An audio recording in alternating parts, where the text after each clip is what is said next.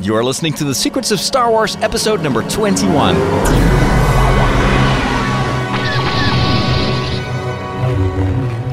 Hello and welcome back to another episode of The Secrets of Star Wars. And we are, of course, going to talk about the most important news of 2014, at least for Star Wars fans. And that is the new teaser trailer for Star Wars Episode 7, The Force Awakens. Joining me today to talk about every nook and cranny of this teaser trailer is my good friend Dom Bettinelli.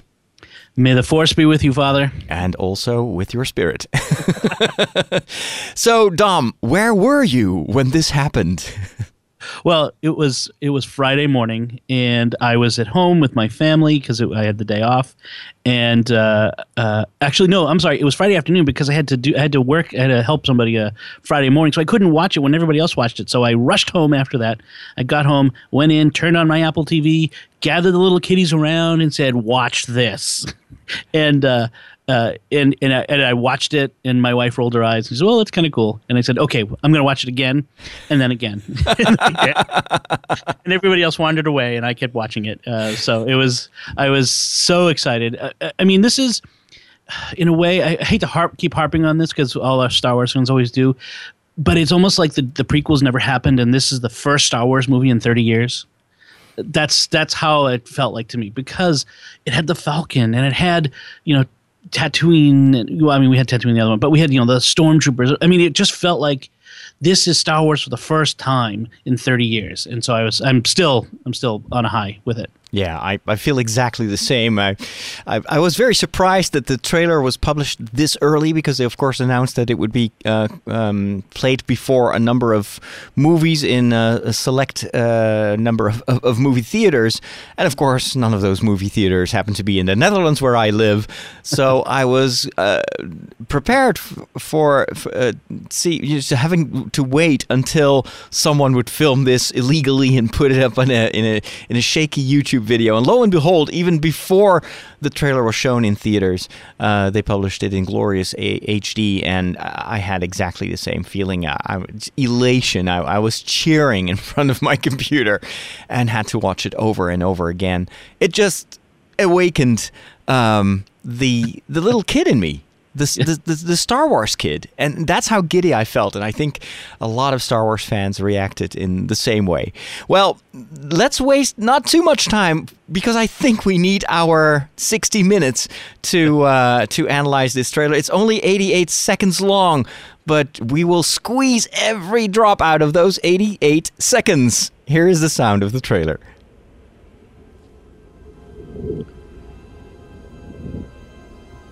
There has been an awakening.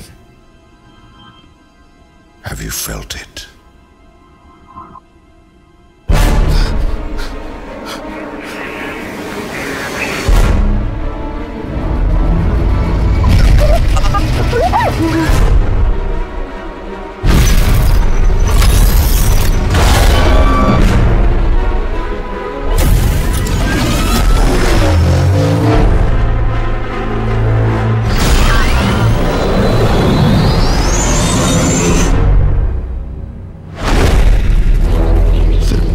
Side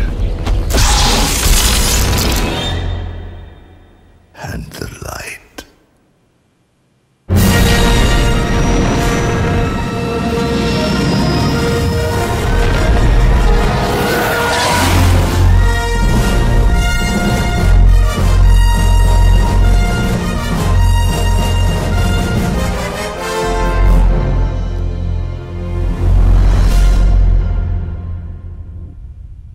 I cranked up the volumes to the max.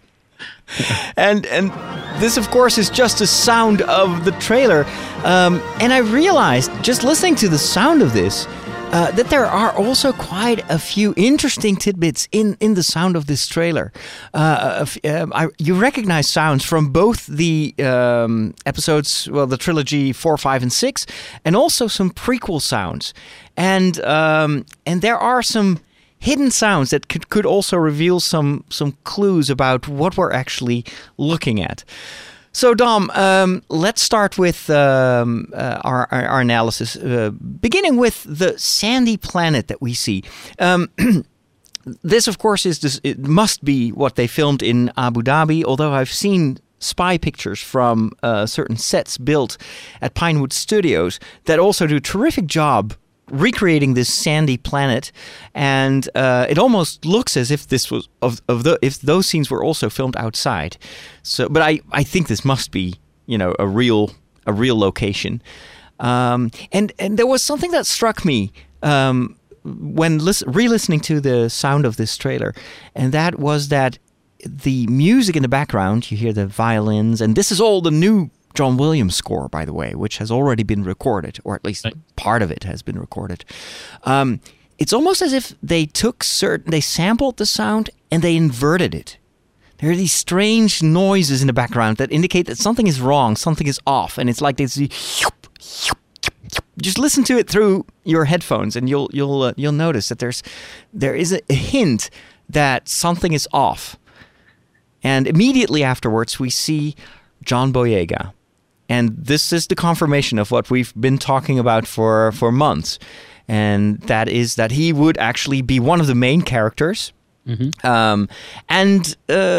There was also the rumor that he would be a stormtrooper that had defected or something along those lines. What was your take on his appearance? Well, we always assume that the sandy planet is Tatooine, and I guess that's a good assumption. I hate the science fiction trope where all planets in the universe except Earth are monoclimate and monoculture. But okay, well, let's just assume for the sake of argument they don't want to confuse us, and this is Tatooine. So hold on, I want to interject something because at the end of the trailer you see this pursuit of the Millennium Falcon and those two TIE fighters, right? Over sand. Yep. And it kind of feels like that is the same planet. It's very likely that that's the same planet that we're looking at the beginning of the trailer. However, someone enhanced the sky in the background, and there's only one sun. Interesting. And we know that Tatooine has two suns. Could this mean that they just forgot the other sun and it's something they're going to add in post-production? Well, I'm pretty sure that we're looking there at a fully digital shot. So the chances that they just forgot one of the two suns are pretty slim. And there have been some rumors going around that this is not Tatooine, that it looks like Tatooine, but it's a different planet. Something tells me that it has to be Tatooine because it's just one of those. It's pillars. The visual grammar of Star Wars. That's a desert planet is or desert. In Star Wars is Tatooine, but like I said, it doesn't necessarily mean it has to be. But that's it's an interesting open question. I mean, we don't want to make any assumptions there, but it's an interesting open question. So, some people have speculated, well, maybe he was the pilot of one of those TIE fighters getting shot down. Mm-hmm. Although I have to say, in Star Wars 4, 5, and 6, the TIE fighter pilots always wore black outfits, not the white stormtrooper. So. Mm-hmm. It's possible, but it's an open question. I'm leaning away from it. So here he is. He's on the he pops up from the bottom of the frame. That was a very Lost type of thing. Yes, it's a visual trick that J.J. Abrams used, or well, not Abrams. He only directed the first episode, the pilot episode of Lost. But this was definitely one of those moments where I immediately thought, "Oh, that's J.J. Abrams." Yes, that's one of his signature shots, and he's got this look on his face, this concerned, almost like he just woke up or gained consciousness and is lost. There's that look, scared, unknowing, like, where am I? What am I doing here? How did I get here? That feeling you have when you've woken up someplace strange. So there's that, and he kind of turns around. You get a nice front and back view of the stormtrooper. Yeah, and it seems to be slightly modified stormtrooper armor. This is not exactly the same as the armor that we saw. Actually, it looks more realistic. And it's newer in a sense. Yes. Sleeker. Now, of course, lots of speculation about what's going on here. There have been rumors again, and perhaps even more than rumors. These seem to be quite credible, pieces of information coming from the inside of the production. Especially the website MakingStarWars.net has posted quite a few spoilers, and to me, it's obvious that this is real information. This has to be someone from the inside who is leaking these details because everything fits.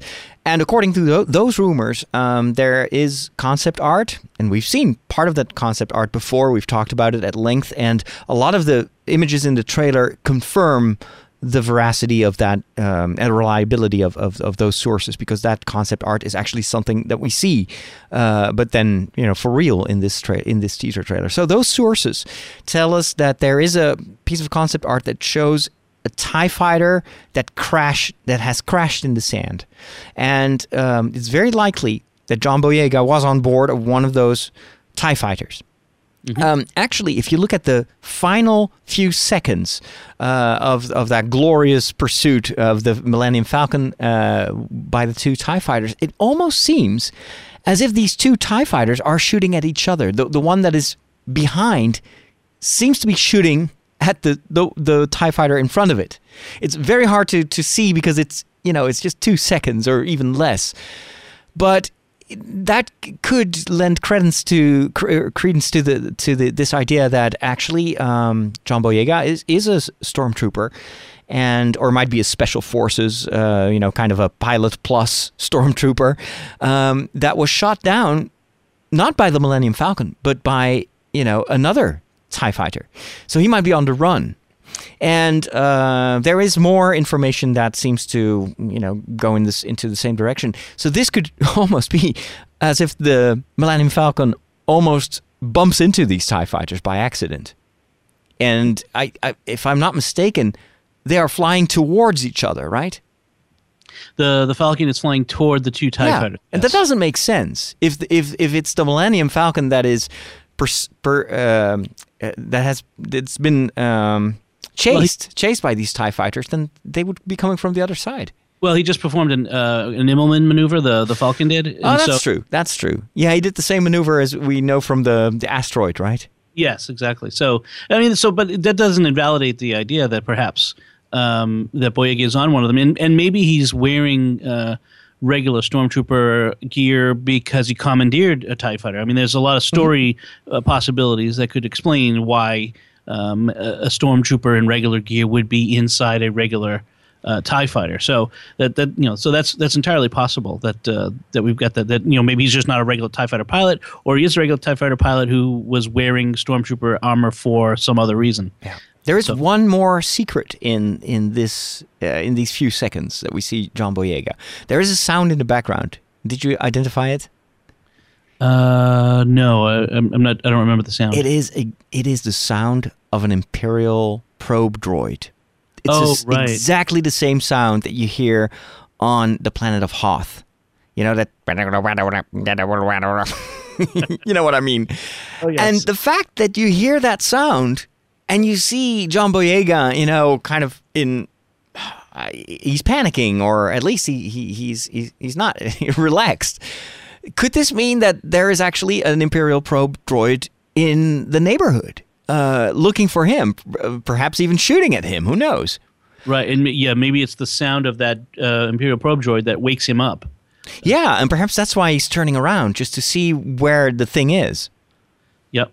And we could get almost a parallel scene compared to the ones that we saw on the planet Hoth with Han and Chewie shooting the probe droid, and perhaps we will see the same kind of scene here in the desert sand.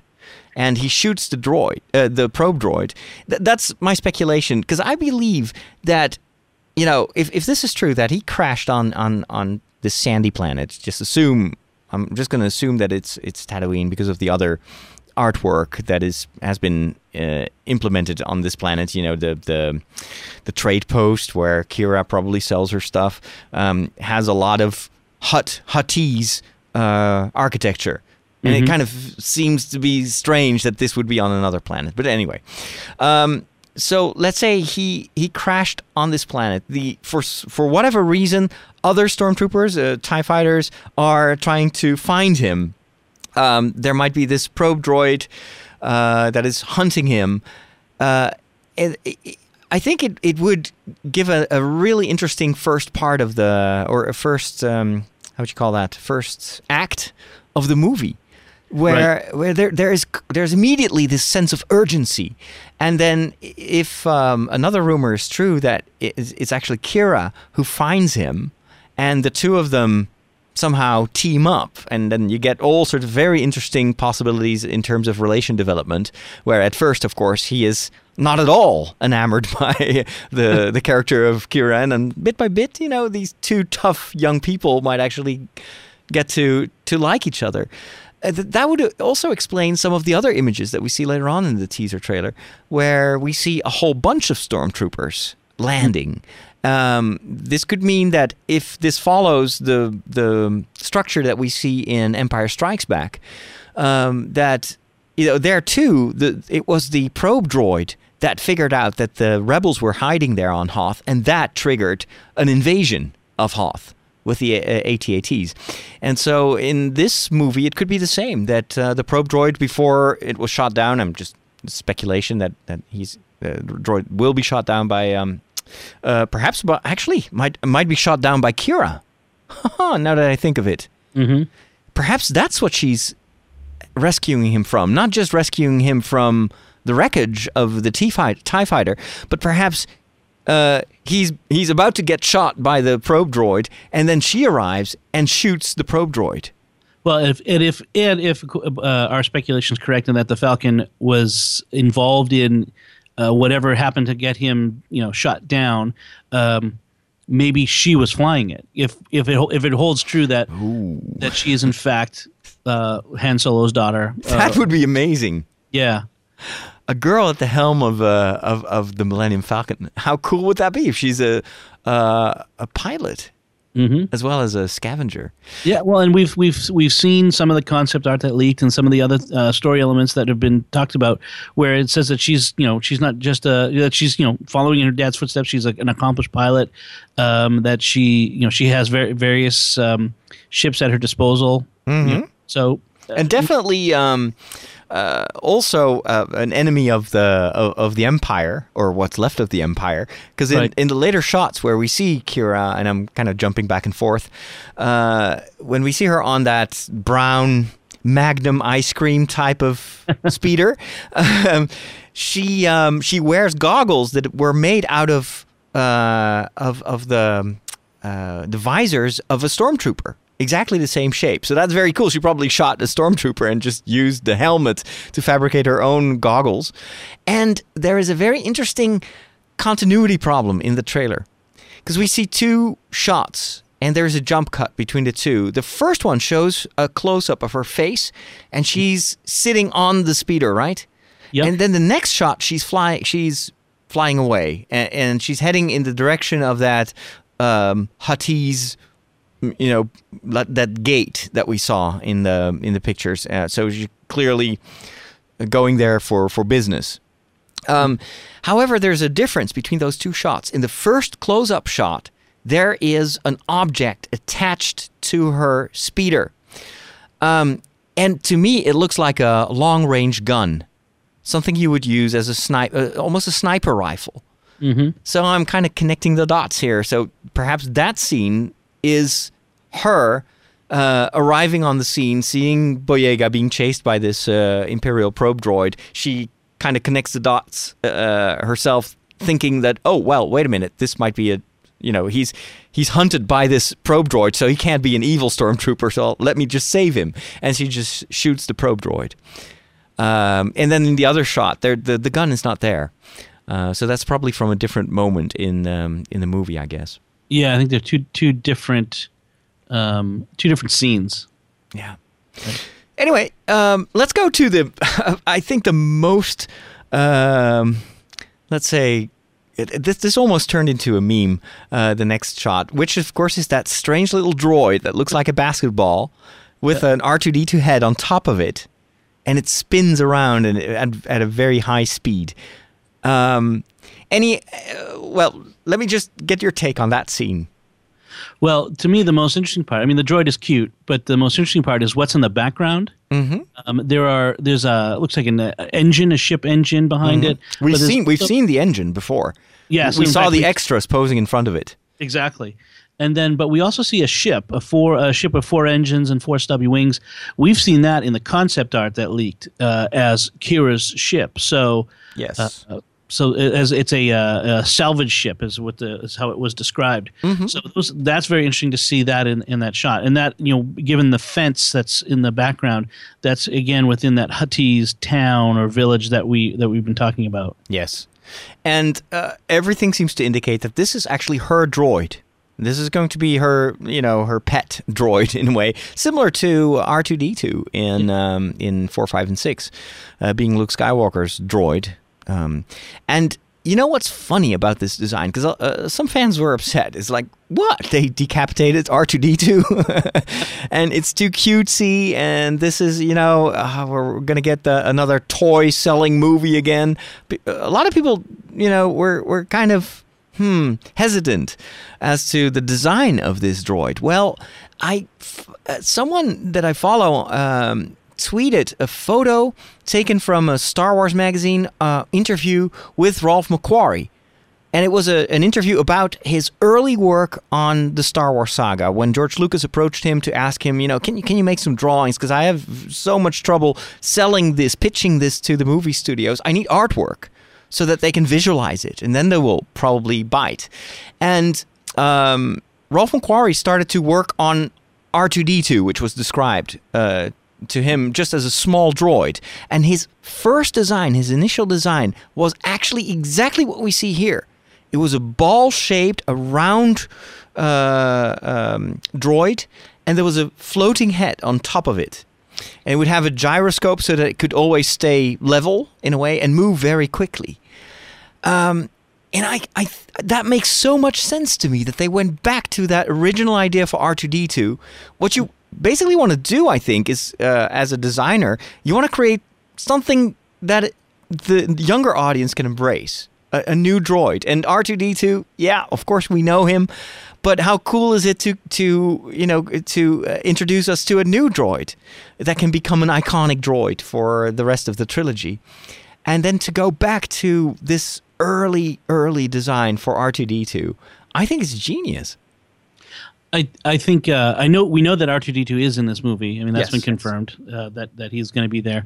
But I think one of the reasons why this droid is here and not in the original Star Wars is it would have been impossible to make as a practical effect in 1977, and so it's finally possible to have this droid. Yeah, exactly. I think J.J. Abrams, as a Star Wars geek himself, relish the idea of going back into Ralph McQuarrie's original artwork, and we've seen this in many of the different things that we've seen, leaked from the set. That he really is delving into this again, like I talked about before, this visual grammar that Ralph McQuarrie created to find more treasures to put on the big screen in his Star Wars. Yeah, and it's almost like they're mining every bit of artwork that was ever created by McQuarrie, just to create something that is stylistically congruent with what we've seen in 4, 5, and 6. Because of course McQuarrie was the big the visual artist who gave us the looks of Star Wars and this kind of dirty, used universe. And at the same time, because they are using all sorts of designs that were discarded and never used really for 4, 5, and 6, it's still something new. So I found the quote here from the interview with McQuarrie, and the question that was asked him when he was still alive, that is, was, did the script describe the droids, or was their look something you came up with? And then he answers, I think R2 was just described as a small robot. I thought of him as running on a giant ball bearing, just as fair, a circle, wheel-like. He had gyros, so he could go in any direction on his ball. So it's basically the head that's the droid, and the ball is just his body or whatever, something that helped the wheels in a way. And then he continues, Gary and George visited England to see about studios and craftsmen and so forth, and I continued to work on more paintings. And then one day George finally came back in and said, well, looks like this is go. It's a bit unclear if that would be a statement about Star Wars or a statement about this particular droid. I think he was talking more about Star Wars as a movie, and the production was a go. But how cool is that? That this was actually something that George Lucas himself saw and never used. It's also the colors of this droid remind me a little bit of the new droid that is introduced in Star Wars Rebels. Yeah, a little bit. Yeah, that burnt orange sort of matches the Tatooine in a sense. Yeah. That very dusty orangey color of the sand. There have been some designs or drawings made by people. I'm not sure if this is a source or just a fan rendition, but that show us how exactly this droid is moving about. And it seems to indicate that it's actually not just an entirely round ball, but there are... it's almost as if there is an opening, like two halves of a ball, and the head is attached to the whatever middle part, like the center of the sphere. Yeah, I'm not sure about that because Me it neither. does move in all directions. It seems. Yeah, that's what I was thinking. In a universe where they have hovering land speeders, what would be the problem of having a floating head above a round torso? Right. I guess we'll have to wait for more images. So this is clearly the place where Kira goes to do business, and I'm thinking there will be scenes probably akin to what we saw in Star Wars 4: A New Hope, where you've got the Jawas and there's some trading going on, and this is also to establish Kira's character, who is selling these parts that she finds all over the desert and tries to make a living. There are also indications that the next scene actually is telling us why Kira and John Boyega's character cannot stay on that planet. Because the next shot that we see is of a bunch of very modern stormtroopers. Mm-hmm. And man, they look cool. I mean, isn't it genius that they took the design of the stormtroopers and it's fully recognizable, and yet they look so much better in a way, more modern. Yeah, they tweaked it. They just a little bit, enough to say time has passed. This is something new. I like that. It's staying with what we know, but recognizing 30 years have gone by. Let's do a little something new, a little, make it some logic. And what they've done really, I don't know, it makes them even creepier and even scarier than they were before. I mean, there's something that makes it more like a almost reminds me of Schmaug, like a jaw of a dinosaur opening to bite you, that sort of thing. Mm-hmm, exactly. And also interesting in that one flash that we see of those stormtroopers lining up to apparently for some kind of invasion or whatever, is that one of the stormtroopers, the one in the middle that has the focus of the camera, is a bit short for a stormtrooper. So people are speculating that might be John Boyega's character, or it could just be another indication that these are no longer clones. Well, certainly if John Boyega is a stormtrooper, they're no longer clones. Yeah. But and that's a relief. I think it's another departure from the prequel era, because I never liked that idea of the stormtroopers being clones. It almost felt like what Spielberg did with E.T., replacing the guns with walkie-talkies because he thought the guns looked too violent. Right. And the whole idea of the stormtroopers being clones would be almost a pretext by George Lucas saying, well, you know what? Yeah, there are a lot of stormtroopers dying, but they're just clones. They're not real human beings. I always had a problem with the Clone Wars series. Is that there were a few of the clones that we were supposed to connect with, mm-hmm. Cody and some of the others.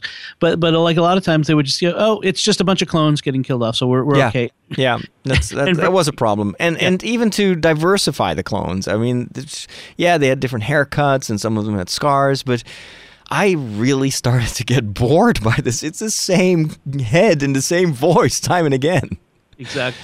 Anyway, but then the next shot shows us an upgraded blaster. This one has a light on it. And apparently, again, this is from rumored sources. not sure about the reliability of it. The light was added because of the video games that are going to be based on this movie. And it looks cooler in a video game, so... Maybe it makes them more accurate. Well, I was thinking this is a red light. So, this is J.J. Abrams. He's done Star Trek. So could this be the setting for kill instead of stun?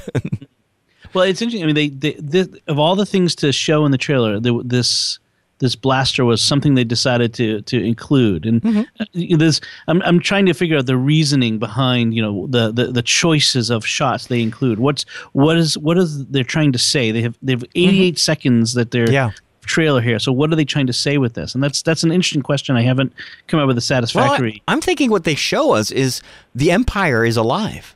And the threat is there. These are similar shots to the ones that we saw in A New Hope at the beginning. Just before the entrance of Darth Vader, and I think what they're trying to tell the audience here is this is classic Star Wars. This is what you've seen as a child, and this is, it's back. We're back, and that's why they show this threat. And of course, this is immediately followed again by Kira. So we've got the introduction of hero number 1, or at least main character number 1. We get the droid showing us, it's Star Wars, just in case we were wondering about that. And the droid is speeding, so that it's urgency. Something is going on. Then you get the threat, the enemy. Well, it's the old enemy. It's the Empire again. And then the next shot is the second main character, and it's Kira. And yeah, I think it's genius what they did. Yes, it creates this. Yeah, there's very much a sense of energy of fear. You're developing this sense of fear. You don't know why, but there's this this something is wrong. That's what you get. Like something is wrong. Yeah. One of the things that it shows us with this new armor, this new blaster, the Empire isn't just an old remnant of living off of the old stuff from 30 years ago. It's new. It's innovating. This is a force that is, to pardon the pun, a force that is still alive and doing things. Mm-hmm. And it's back with a vengeance. That's clear. Let's take a short break here, and then we will move over to the next part of the teaser trailer. That includes X-Wing fighters. Oh my gosh. But before we continue, let me briefly mention that currently over at the StarQuest Production Network, which is the network that hosts this show as well as many other shows, is currently doing its winter fund drive. And we have a bit of a problem, and that is that our costs for hosting the shows and distributing them and for the website are actually higher than the donations that we get from our listeners. And that is why we told each other we need to do something. We need to ask for a bit of help. And so if you like this show and you want to encourage us to continue this in all the months that lead up to the premiere of Star Wars 7, and if you can miss it, of course, we would really appreciate it if you could come to our rescue and send us a small donation. If you can spare a cup of coffee a month or something like that. On our website, sqpn.com, we've got an entry for donations, and you can set up a micropayment. And if enough of our listeners do that, we can actually continue our show. So just a reminder, we're all doing this as volunteers, but there are some real costs that we have to make in terms of being able to get these shows to you. So your help in return is very much appreciated. To quote a certain princess from a galaxy far, far away, you are our only hope. Back to Star Wars, and back to the next shot of, oh my gosh, the inside of the new X-Wing fighter. Who's that guy sitting there?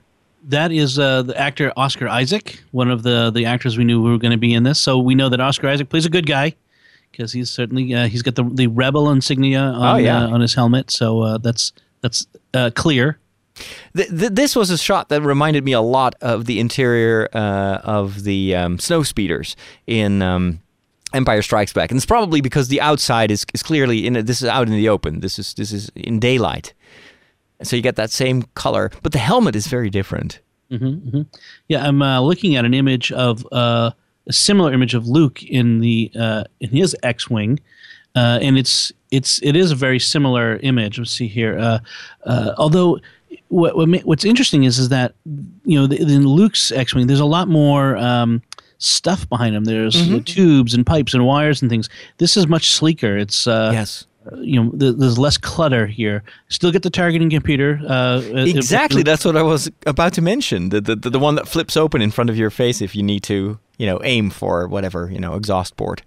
The helmet's a little different. No chin strap on it. So just without getting into too much detail, it's modernized. It's newer. It's like we said, it's sleeker. Time has passed, and so there's a new progression in the, this is X-wing helmet 2.0. Yeah, so we say. Did you notice the Arabesh on the life vest that he's wearing?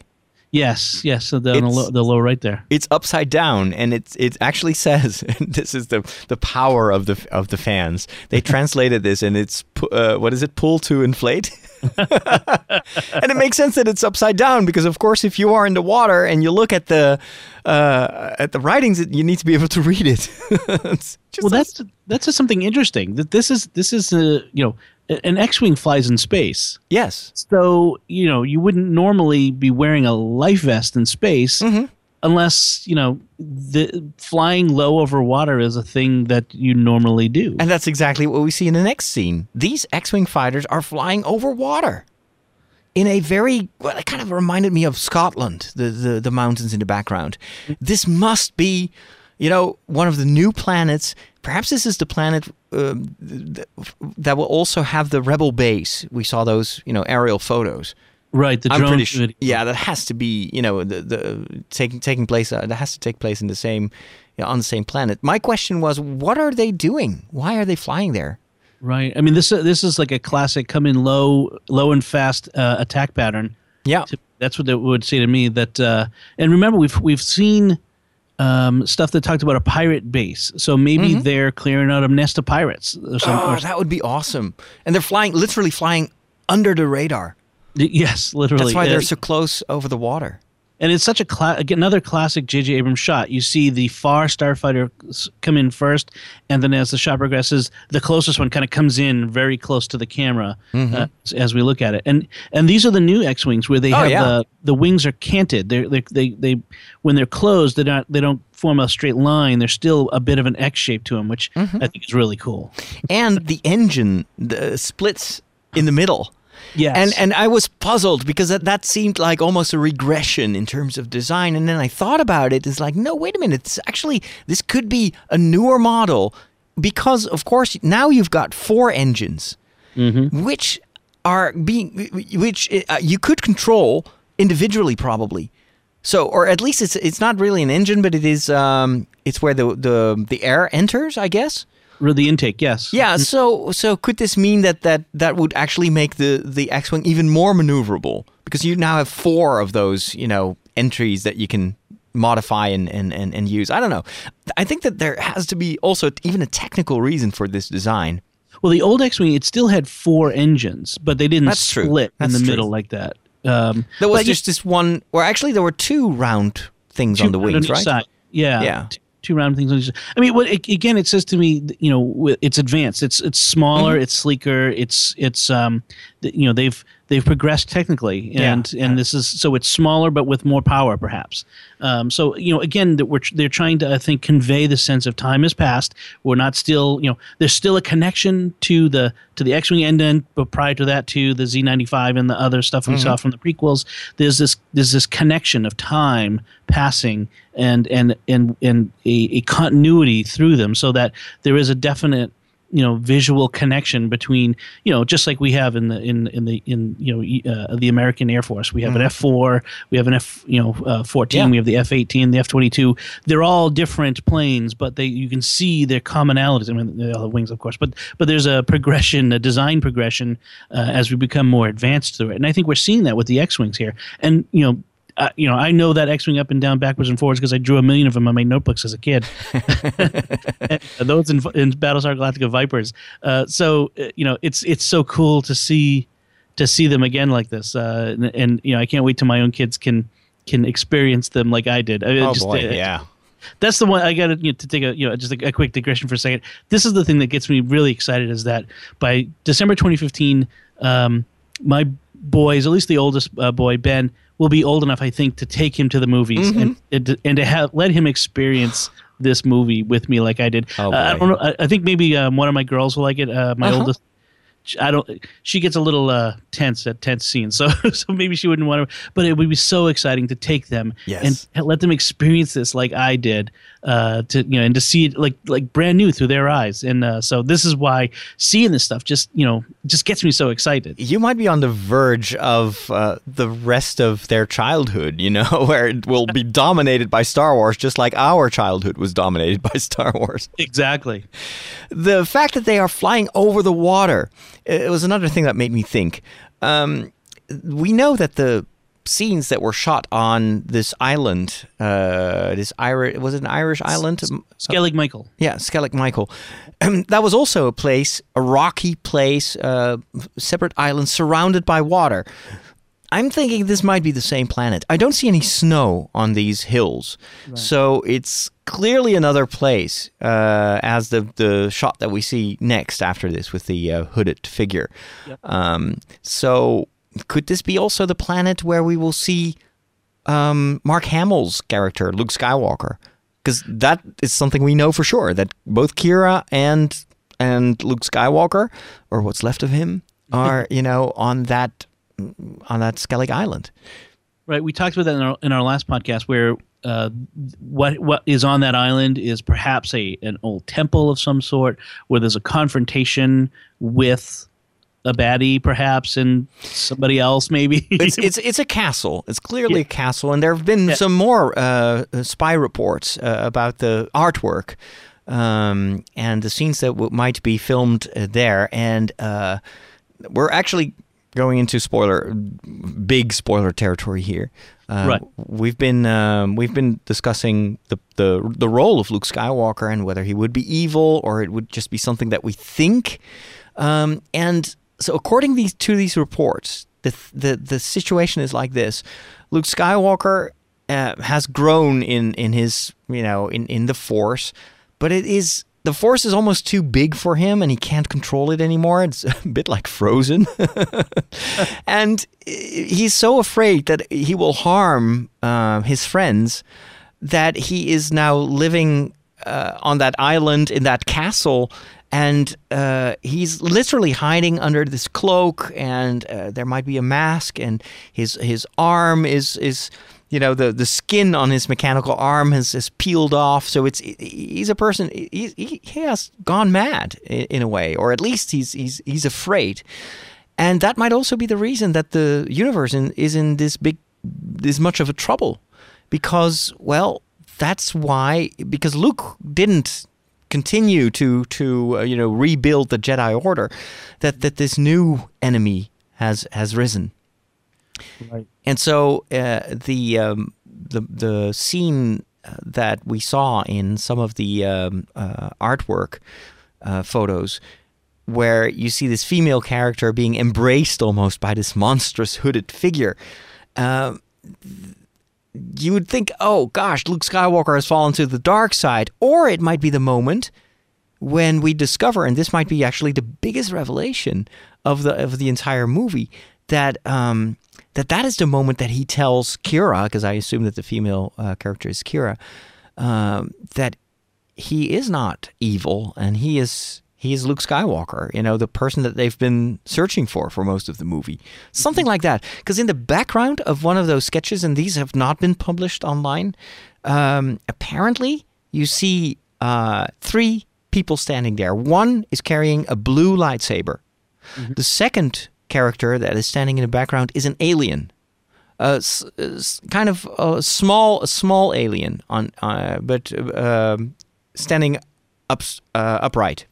And then there is this basketball droid, which makes sense. If it's Kira, then of course her droid is also coming along. And they seem to be ready to attack indicating that they perceive this hooded character as a threat, especially because he now has a hold of Kira. But that might be the moment that actually he tells her, like, I am your uncle, or something like that. Anyway, back to the teaser trailer. The next scene, of course, is the one that everybody talked about, and I've stopped counting the memes that were based on the lightsaber. Right. We see a black forest. This is filmed in Black Park, which is an area of forest actually in the UK that was also used for the Harry Potter movie, especially the first Harry Potter movie where they go into the forest and they find the unicorn. It's very close to Pinewood Studios, and it's got this very distinctive pattern of trees that are very wide apart. And that's exactly what we see here. And if you go back to the first Harry Potter movie and you pause those scenes, you will recognize it's exactly the same forest. The only difference is that it's snowing. And, well, we see a hooded figure. Mm. And all of a sudden we hear the hum of a lightsaber, and it's red, and it's huge. And then we get the two lightsabers. the laser hilt. It's kind of like a broadsword, and of course people have been talking a lot about the functionality of that, because if the side things, or how would you call that, the hilt, if that was there to protect the hand, then it's not very effective, because if you cut close enough to the blade, then you can still cut through. Like we see with Darth Maul, where the lightsaber is cut in half at one point. Mm. So, well, I don't know. Lightsaber is not the most practical of all weapons, I think, anyway. I mean, certainly since it can cut through anything it merely touches, there have to be a lot of accidents with lightsabers in the Star Wars universe. Well, that's why they have to be wielded by experienced Jedi Knights, right? Exactly. Don't play with a lightsaber if you're not a Jedi. And a very established element, I think, of the whole lightsaber history in Star Wars universe is that a Jedi makes his own lightsaber, right? Right. It's part of the initiation rite. And then it reflects something of the light of the creator. So yes, the personality of the creator is in the lightsaber in some way. Now, and there is something really peculiar going on here in this scene, because if you look closely at the stills, you will notice that this is not a regular lightsaber. Mm-mm. This looks almost like something you would cobble together in your local Star Wars Home Depot, using all sorts of crappy elements. And this almost looks like this is a very primitive lightsaber. So not really made by a Jedi, but perhaps by someone who admires the dark Jedi. Well, and the blade itself, the hilts itself, I mean, they look more like flame than laser. I mean, they're not smooth. Yeah. They're jagged and rough. And this cloaked figure, there's actually spy photos of that were leaked of a figure carrying this very lightsaber. Yes. We see him from the front. And it is a person wearing a mask, and it's sort of a smooth mask with a slit through it. It's a smooth, and it's kind of long face with a slit where the eyes would be. So, we've heard tell of a, sort of a half-man cyborg sort of person, a lot like Darth Vader, who might be the villain, who might be this character we're talking about at the end of the movie on Skellig Michael, with the shot there. Some people call him a Sith Inquisitor. And it would be the same character that is holding Darth Vader's helmet. There's been another photo of or a picture, and I'm not sure if it's concept art or a real still from the movie, but you see that same scene with a face that almost looks like a Terminator, and he's holding that broken helmet of Darth Vader. So this might be an admirer of Darth Vader and of the dark side of the Force, who kind of tries to revive the Dark Force and also creating his own kind of makeshift lightsaber. Now, someone points out that this person is right-handed. and that, or at least they filmed it that way, but it's right-handed, and Adam Driver is right-handed. Of course, a lot of people are right-handed, so that's doesn't tell us a lot. But there's something about the way that the character moves here. He's kind of like not stumbling forward, but kind of lurching forward, and then just kind of stops, and he lights it with sort of like this anger, like intent, just kind of a shake it, like as he lights it. There's very much an emotion in here, and this is when the voiceover. And we really haven't talked much about the content of the voiceover. Yeah, the voiceover talks, says the dark side, and so we're told by the voiceover, this is the dark side. This is the embodiment of the dark side right here in this scene. Exactly. And then, of course, you have to wonder if we got this hooded character, and then it's likely that Luke Skywalker's character also is hooded and partially masked. So this could be the same person, or what the movie might try to make us believe for the duration of the movie until the last reveal of Luke Skywalker, that this is the apprentice. And the other guy might be the master. That's kind of it's a theory, but that would explain why both of them have a similar look. But if this character is wearing this mask and he's actually fighting there, because you don't light up your lightsaber for nothing, then I'm guessing that the reveal that there is another. And that we are made to believe that it's Luke Skywalker, or Luke Skywalker's character.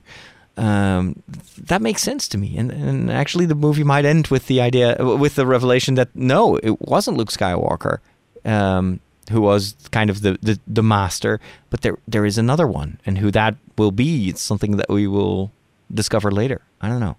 Right. I'm kind of hoping, because we're in a trilogy, so I'm hoping that this movie is setting up this bigger arc, this bigger, that we haven't yet seen who the real bad guy is here yet. That should be a lot of fun. And one of the things about this trilogy, which is different from other trilogies shot recently, like say the Hobbit trilogies, is they're not being shot, like one movie, like the Hobbit was. Yeah. These are 3 separate movies, 3 scripts, 3 directors.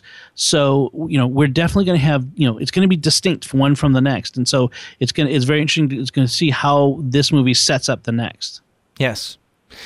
We don't really see in these few scenes what he's walking towards. Why is he getting ready for a fight? There is something on the left side of this character, and I thought it was just a bunch of branches, but now I'm thinking, what? Could there be a ship or something that crashed there? Is that what he's walking towards? It's very hard to tell. But there has to be an enemy in this forest, and it could actually be. Well, we've seen some other photos of blurry artwork that I think shows the same character, right? In the background, and there is who was that in the foreground? Is it Kira in the foreground with a lightsaber? Yeah, and John Boyega's character. Yes, and they're in battle with this character. Yeah. So we can assume that they're the ones. They're either hunting him down, or he's tracking them, and he's about to they're hiding perhaps somewhere in this area of the trees, and he's finding them. He's found them. It's almost as if he's looking for them. What it reminds me of, this is the thing, I'm sorry, the thing it reminded me of suddenly, this lurching about, it reminds me of Jack Nicholson's character in The Shining? The Shining. This, especially at the end of that movie where he's lurching about through the outdoor maze in the snow, looking for his son. And it's the same sort of movements. I mean, it's the same sort of it evokes the same sort of feeling, which wouldn't surprise me that J.J. Abrams might even just be intentionally doing that, where you want to get this idea of this crazed maniac chasing you. I mean, that's how it feels like. Just seeing this brief seconds, it's very clearly it's this crazed maniac hunting you down through a cold, dark forest at night. It touches some sort of primeval fear center in our brain. Mm-hmm. And the question, of course, is why the chase? Why the anger? What is this person after? What are the motivations? And I'm thinking that this might be different from the stormtroopers that we saw that are clearly preparing for a fight. I think that those are probably going after John Boyega. But why would they go after John Boyega? Perhaps he's got plans, and that would be very Star Wars A New Hope-like if he had stolen something from the Empire. Or he might have an artifact. And there were rumors about this Sith Inquisitor, this hood figure, hunting down, dark side artifacts as well. He's a kind of a collector. He wants to revive the dark side. And that seems to be very likely to me, considering the contents of the voiceover, which is very much like something is awakening, Right. and it's coming back, but it's not yet there. It's not established. It's growing. And if this character, this evil dude, is the concentration of that revival of the dark side, it kind of makes sense that it's not yet entirely there, and it would also make sense that he's trying to find those secrets. And I don't know, or he might too be looking for Luke Skywalker. Now that I think of it, right? Luke Skywalker being the master and the in a way the symbol of the light side. So is that what everybody's after? Right, and the thing is, in these types of stories, classically, what does the main characters have? They're either looking for, or they're trying to get away with information or an artifact or something like that, and that's a classic element of this. It's like Raiders of the Lost Ark and other things like that. You're either looking for an item, or you're trying to escape with an item or knowledge. Yeah. The original Star Wars, it was the battle plans of the Death Star. So, that makes complete sense. I mean, this is the thing about this trailer. It doesn't really tell us what the movie's about, except The Force Awakens. And so, what is the motivation? Why, what is John Boyega's character escaping from? What is Kira going to? What is she trying to find? Why are these enemies after them? And that's the thing that we're really, there's nothing that spoils us about this trailer because it doesn't tell us very much about the movie. But it's very interesting that the voiceover says the Force Awakens, both the dark and then immediately after this the light. And so what we're hearing is yes, the dark side of the Force is awakening and gathering strength, but so is the light side. Yes. And so I think that kind of feeds that argument that we have that, like, Luke Skywalker, we're not going to see him till the end. And that's going to be the setup for the rest of the trilogy of, okay, we start with, the darkness is gathering, the gloom, the bad guys are getting stronger. And at the end is that little bit of A New Hope, so to speak, where and so is the light. And so it should be very interesting to see that, to see if that bears out. Well, and I'm thinking of the first scene of Star Wars after the crawl. That might actually be the TIE fighters. And perhaps there is a bigger ship that the TIE fighters come from, and they will descend to the sandy planet for that pursuit. Perhaps we will even see the Millennium Falcon in the first shot, or we will see it later. I don't know. But it could totally be that kind of putting things upside down. You think that the TIE fighters are evil, but no, it's John Boyega's character, and he's actually, he's defecting, and he's right. So you have that immediate opposition of a rebel and the evil empire, and that sets the tone for the entire movie. That is, I think, what a lot of people refer to that have visited the set and know a little bit more about the story when they said, J.J. Abrams is doing all the right things. Right. This feels very, very right. There's one other rumor that I wanted to mention here briefly, and it has to do with the stormtroopers that we saw in the teaser trailer. There is a spy photo of a set that they built at Pinewood Studios of a small village, kind of hodgepodge, and apparently there's some kind of there is a resistance, and they call them the Wicker Man. So there's a guy with a white skin, and it looks very, very scary, but they have rifles. And they apparently fight these stormtroopers, and the stormtroopers set the whole thing on fire, as well as the Huttese trading post. That trading post is also going to be destroyed, and that makes total sense. That they burn the everything that holds Kira back. You know, that her, if she has no place to trade her goods, she can't make a living anymore. So it literally, just like in A New Hope, her old life has to be over for her to engage in that adventure. That's what I think. Anyway, the light side, and then we see the Millennium Falcon, and that's the best part of the trailer. Although, as purists, fans will always do, they find something to complain about, and apparently Han has upgraded the radar system on the Millennium Falcon, and now instead of a round radar dish, it is now a rectangular radar dish. So what's the problem? I mean, we know that he's been constantly upgrading the thing. Exactly. It's still a hunk of junk made from salvage of a dozen starships, so why not? Yeah, he might just have had a new DirecTV subscription or something like that required him to replace the dish. But it still very much looks like the Millennium Falcon. What I loved with the little details that made it so realistic, like the vapor trails. Yes. When it turns around, I mean, it's like you've got the feeling that you're looking at a real spaceship. The art of this sort of thing has progressed so much, and it's just so great to watch this.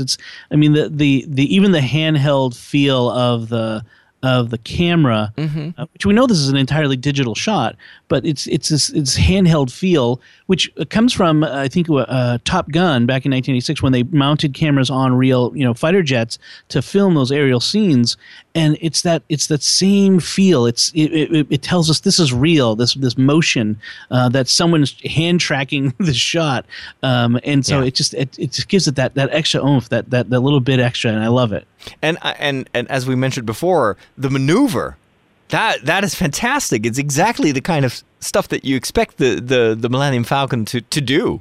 And he scrapes that belly right on like he comes so close to bouncing it off the desert surface. It's awesome. And then you get that final shot with the two TIE fighters flying towards it, firing these green lasers. And again, it's a bit unclear who fires at who. The Millennium Falcon is not firing at all, I guess. Both are shooting. Both TIE fighters are definitely shooting. And that would be strange because they're actually one is behind the other. So if the one that's behind is shooting as well, then that's kind of the theory that I have that one TIE fighter is shooting at the other. He's a little lower, so he's got a shot. Yeah, I mean, it's kind of risky. But it's a risky shot. But they are both definitely shooting at the Falcon. Well, and the Millennium Falcon is not shooting, which would be logical if there's only one person flying the thing. Exactly. Interesting. Well, tell me about that last sound that we hear in the trailer. Well, at the very end, after everything, in the darkness of the trailer, after we see Star Wars in December 2015, we hear a lightsaber ignite. And it's been confirmed. Good Morning America had a segment this morning, and they had some inside information since they're also a Disney company, or from a part of a Disney company. And so they said that is Luke Skywalker's lightsaber from A New Hope. Wow. So that kind of feeds into what you and I have been talking about, which is that Luke Skywalker in the end, comes back to save the day. Maybe that would be. But Luke Skywalker made a new lightsaber in Return of the Jedi, a green one. Well, I think perhaps it's meant to be distinctive. I mean, it may not necessarily be in the movie that way. Remember Luke Skywalker's lightsaber, his original lightsaber. Who originally owned that? Darth Vader. Darth Vader did too. So before he was Darth Vader, Obi-Wan was clear. This is Anakin's lightsaber, and he made it. And he always made that distinction between Anakin and Darth Vader. So it was probably Anakin's lightsaber from before, because remember Obi-Wan picks it up from the platform there.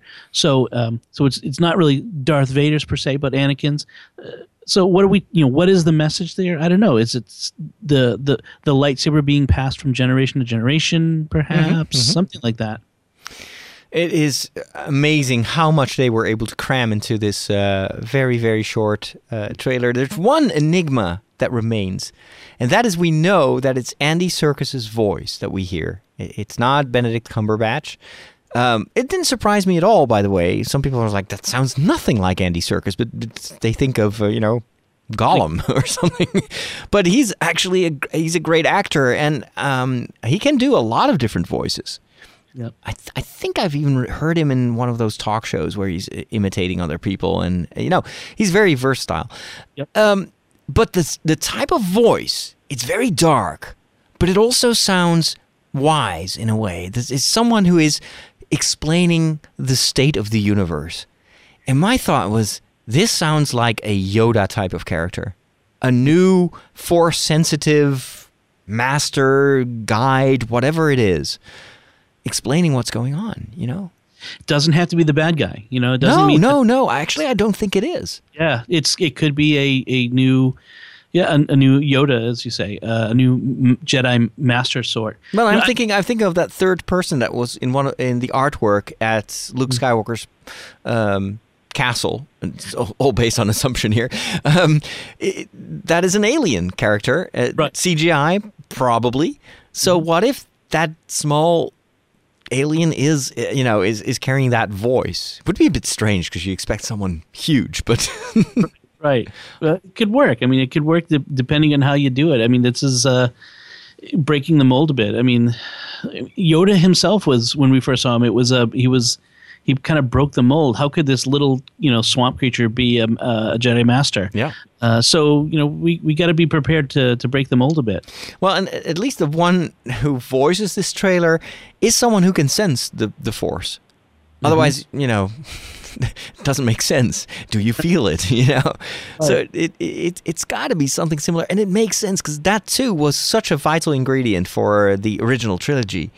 And in one way or another, Qui-Gon Jinn and Obi-Wan Kenobi didn't really evoke that same feeling in the prequels. You kind of miss that source of wisdom, and it would make sense because it's Andy Serkis. He can do a voice, but he can also do the motion capture. And you won't hire Andy Serkis for just 2 seconds of work, right?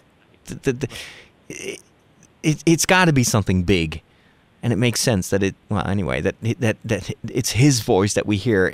To me, it indicates that that he's got a pivotal role. One last thing about the teaser trailer, and then we need to wrap up. It shows none of the original actors. Yes. Why would that be? No R2-D2. No exactly. No Chewie, nothing. The only thing we get from the original is the Millennium Falcon itself. And the TIE fighters. I think it's a clear message. This is not a remake of Star Wars. And remember, not everyone is following every rumor as obsessively as we are. Mm-hmm. So people may have heard about Harrison Ford and Carrie Fisher and Luke, and Mark Hamill signing on, and if they were prominent in this trailer, maybe people would get the impression that this was just sort of a old folks home romping through the universe. With all respect to the great actors, but this, it clearly says this is a new generation with roots in the old, and it's going to be an exciting romp, adventure that we're gonna see. We have no idea the prominence of any of these actors in the new movie. I mean, are they going to be at all pivotal? Are they going to have more than just a few minutes on screen here and there? That'll be an interesting question. I guess they'll have to. I mean, otherwise they wouldn't halt production for a month because of Harrison Ford's injury. But we can hope. There is a lot that is not revealed, and I am amazed to see how well they are communicating this movie. It's such a fine line between telling people too much and making people frustrated because they don't show enough. They showed exactly what we needed to see. But at the same time, I think J.J. Abrams with his poker face is holding the cards close to his chest for the rest of the story. Definitely. And we will try to break through that poker phase, because we still have a year before we will see this movie. And there will be more trailers, but there'll also be more. There won't be more spy photos from the set because they've wrapped production, although there'll probably still have pickups and that sort of thing. So we'll have to see what kind of rumors and spy photos and whatnot we can that the various rumor sites can get. But there'll undoubtedly be more trailers between now and next December. This trailer, in a way, also kind of validates what we've been doing. Some people told us, "Why would you talk about these spoilers?" And I think that at one point we said, there's probably nothing that we talk about right now that won't be revealed before the movie comes out.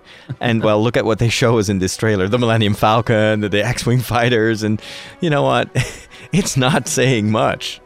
That's right. Something that we just need to expect. And but the true story, what's truly going on, that's, I think, the big reveal that will be kept for December. All right, well, that is the end of our in-depth discussion of the teaser trailer. Hopefully we were able to add something to the table, because we have lots of Star Wars friends that are also doing a terrific job with their websites and podcasts, and I'm a huge fan of all the... I mean, this so much feels like the olden days, you know, when we fans, we could never get enough Star Wars. And the fan world is coming alive in a way that I didn't think I would relive this in my life. But we are, and we're in the middle of it. Dom, where can people follow you on the social networks? Well, they can find me at, they can go to my website, bettnet.com, bettnet.com, and you'll see links to my Facebook and Twitter and various things there. And I'm on sqpn.com, and I do a whole bunch of shows that are all listed there. And you can follow me, Father Roderick, on Twitter, and also on Facebook. I'm Roderick von Hogen. The links are in the show notes. Thanks for listening, and may the Force be with you.